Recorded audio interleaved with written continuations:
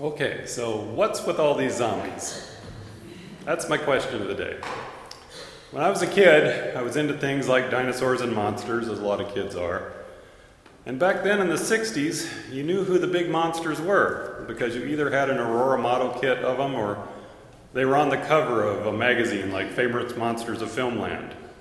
Some of those names we know today, some we don't. Frankenstein's monster and Dracula stand out because they were the big names. They actually had names. Others were not so lucky. Like the Wolfman. The Wolfman seems a little silly now. These days we would call the same beastie a werewolf, or a lycanthrope, or a lichen or something. And he wouldn't wear a shirt and pants the way he did back in the 1940s.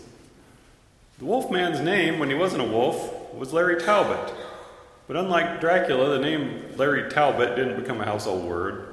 Even though we have thousands of other vampires in books, TV shows, and movies now, Dracula still reigns supreme, probably because he was a count. Larry Talbot was just another guy who was a werewolf. The other monsters, when I was a kid, had names that also tended to be forgotten.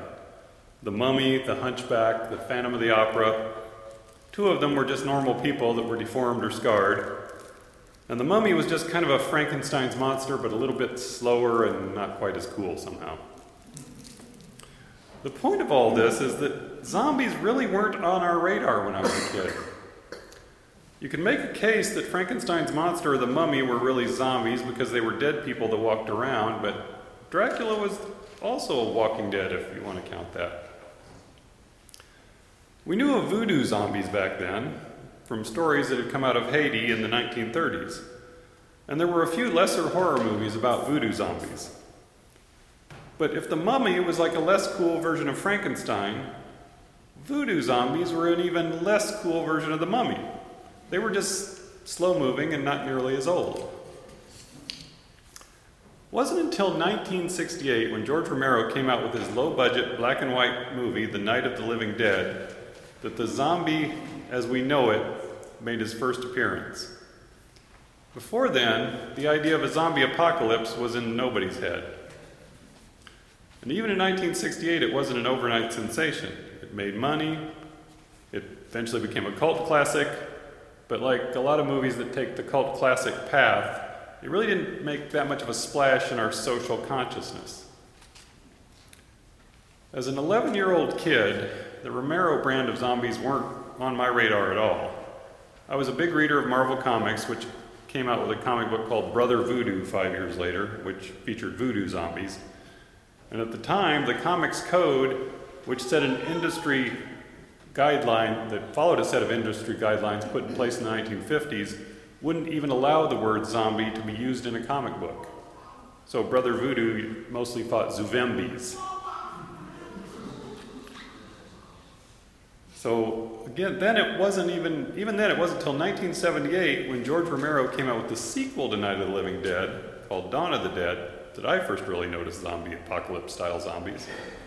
And I think that was kind of the way with a lot of people. As the years passed after that, more and more of that style of zombie movies were getting made to varying levels of success. And there was the Michael Jackson Thriller video, which I read from earlier, with its zombie dance. But even then, zombies weren't quite going viral in our culture full out until a guy named Robert Kirkman created a little comic book called The Walking Dead in 2003.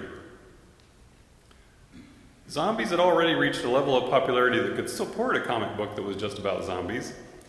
I've been reading comics, as I said, ever since I was interested in monsters, and to be honest, Kirkman's new comic wasn't something I was even interested in. But I'm a bit older, and the zombie-loving generation had come along sometime after my youth was done. And Robert Kirkman knew just where that generation's interest lay. Not only creating the comic series The Walking Dead, but also creating this comic book called Marvel Zombies, where he took classic Marvel superheroes like Captain America and Spider-Man and made them zombies. It seemed kind of silly at the time, but it was just a part of this growing popularity of zombies. People's growing love of zombies, which included the novel World War Z by Max Brooks in 2006, finally hit a peak in 2010 when AMC turned Robert Kirkman's zombie comic book into a hit TV series. And after that, the rotting corpse genie was pretty much out of the bottle.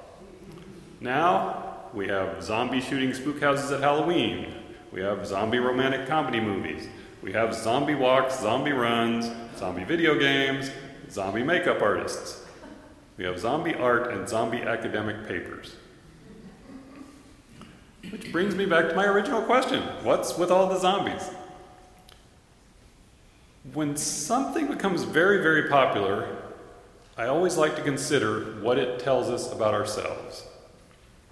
Harry Potter, for example, always seemed to me to be about us learning to deal with magic as a part of our everyday lives.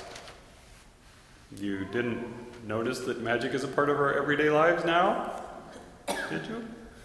Well, in case you missed it, I'll fill you in with a quote from the classic writer of science fiction, Arthur C. Clarke. Any sufficiently advanced technology is indistinguishable from magic.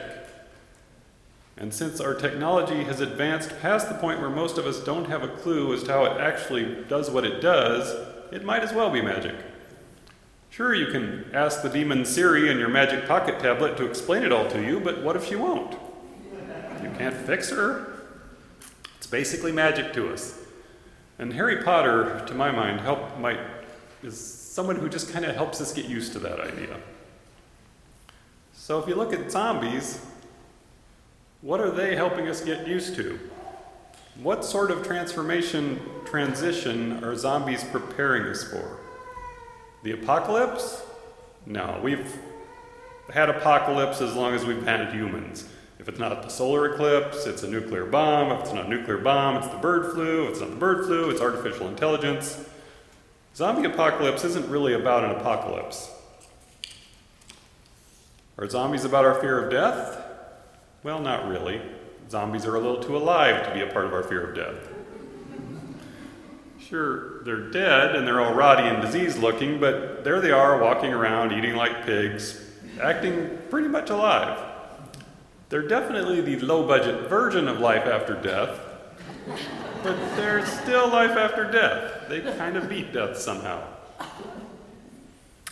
And death, along with the fear of death, has always been with us. Zombies are a little more recent development. So what else could zombies represent?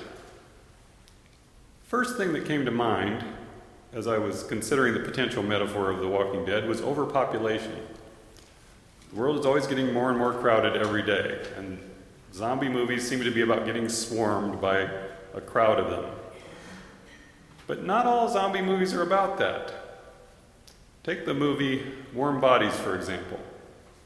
Warm Bodies is a zombie romantic comedy that I mentioned earlier where the main character is a zombie. In Warm Bodies, a teenage zombie named R, just the letter R, mentally narrates about his zombie lifestyle and his eventual meeting and falling in love with a live human girl. It's basically a Romeo and Juliet story about two young lovers from different sides of a deeply rooted conflict. It's one of the happiest zombie movies you'll ever see, and I recommend it even if you're not into such a thing, despite the Romeo and Juliet style story. And I think in that bit of happiness we can find what zombies really say about us. And to get to that, let's consider a zombie's favorite subject for a moment: brains. If you look at the more primitive parts of our brains, those parts that make us do what we do for basic primitive reasons, no matter how smart we think we are, you'll find something called social identity theory. Social identity theory takes our brain's love of categorizing things and does it with people.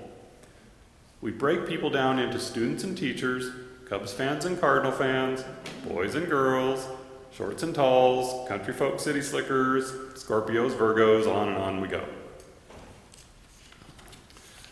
Breaking humanity into categories helps us figure out who we are by comparing and contrasting ourselves with others. And social comparison helps us figure out what we think our place in the world around us is. I identify as a human being and not a dog, so I don't act like a dog. It's a very primitive and basic thing. But the one bad side effect of this social categorization process is the whole business of us and them. Yay us. Go team us. You are the best church folk around, right? Yay. All of those other church folks suck. Oops. Now, if you're the nice person that I know you all are, you probably know I crossed a line. Just because I'm proud of our church and all that it stands for, because I identify with this church, I can't go around saying other churches' people are bad people. But that's the more developed part of our brains talking. The primitive part just wants to go, other churches bad, and come up with an excuse to fight them or something, because that's for just being not us. Us and them. We try really hard to get away from that. Really, really hard. We take down Confederate flags. We take away barriers to letting people love who they want to love. But we all know there are still people out there who can't let us and them go, no matter who them are. In any real war, one of the first things that happens is the dehumanizing of them. World War II, our propaganda portrayed Germans and Japanese as sort of lesser humans. Because war being what it is, you have to murder a lot of people to get the job of war done. Only we're not murderers if we're killing people who somehow aren't people like we are people. But we've grown a lot since the World Wars, and we're growing more every day. We now look at people in other countries as people just like us. And even though some of us still have a lot of growing to do, the women's rights movement, the civil rights movement, the gay rights movement, every day in every way, we're getting a little closer to accepting all of our fellow humans as being just like us. Now here's the problem. The primitive part of our brain, the old lizard, monkey, us and them part of our brain, still wants there to be a them. That old brain wants something that's not like us that we can be better than, something we don't even have to think about whether or not it's like us, and something we can bash in the head with a rock when we feel like it. And that's where zombies come in. No way are those stinky, rotting yuck monsters anything close to us. Zombies are the one minority we never have to accept. We never have to allow basic human rights to. We never have to treat as equals. Because they don't exist. It's like we made them up just so we could have someone for that primitive part of our brain to hate and fear. You can bash a zombie's head in with a rock and it's okay. It's not murder. They were dead to begin with. If you pay much attention to zombie fan culture, you know that one of the primal joys of zombie fighting is finding some completely new way to bash a zombie's head in. Violence against zombies is more brutal, more splattery, more of a special effects artist's one-upmanship than any other kind. Because even though they walk around on two legs, wear clothes, and generally seem people-shaped, they aren't people anymore. The fact they used to be people can add drama or comedy, or some other shading to the story. But true zombies aren't people to us. They're things. Things that pose enough of a threat that extermination is the default setting for dealing with them. If you get to the core of any good zombie movie, the story you'll see isn't about zombies. Zombies are just sort of a natural disaster, like a hurricane, an earthquake, or a plague. The story always comes from how surviving humans interact with each other as a result of the disaster, and how they solve the problems of surviving that disaster. The best zombie stories, like all stories, aren't about zombies, they're about us. How we survive, how we get along with each other when things get rough. The mere fact that zombie stories exist is also about us, and that primitive need to measure ourselves against something else and feel like we're a little better than something else. And this is where it gets interesting. As good people, we like to try and embrace the other, to be inclusive and find empathy for those people who are different from us. Zombies, however, were created to be as different from us as they possibly can be.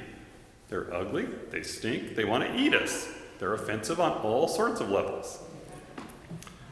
So do we still try to understand them, to embrace them as fellow humanoid life forms, even though they're technically not alive, as would seem to be the basic qualification for life form? Or do we just bash their heads in? One of the great issues of any zombie world comes from the moment where the person you love most in the world, best friend, lover, spouse, child, turns into a zombie. 1 minute they're everything you love in a human being, the next minute they're Old Yeller with rabies.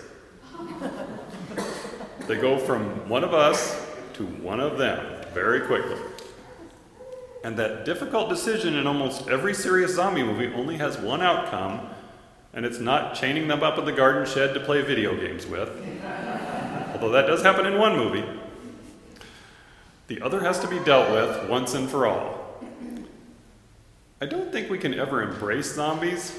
Even in the movie Warm Bodies, which features a romance between a zombie and a human, it only works because some of the zombies in the world are just very sick humans who can be made human again. Even in that world, there are zombies too far gone to be allowed to live in the same world with regular people. And I don't think we should feel too badly about our inability to just get along with true zombies. Like I said, they're a made-up thing. They don't actually exist. Nobody can walk with muscles and tendons. You need to move around when those things are all rotted and torn. And they're made up to be that the one other we can all rally together to be against. Because as much as we like to think about it, think that we've evolved past our primitive urges, they're still there waiting to surprise us. As we move away from prejudice, discrimination, and social injustice, the primitive parts of our brains, for a little while, will just need some kind of filler thing to take care of that space until we evolve past our influences. So for now, for a while, we all have zombies. And that's all right for now.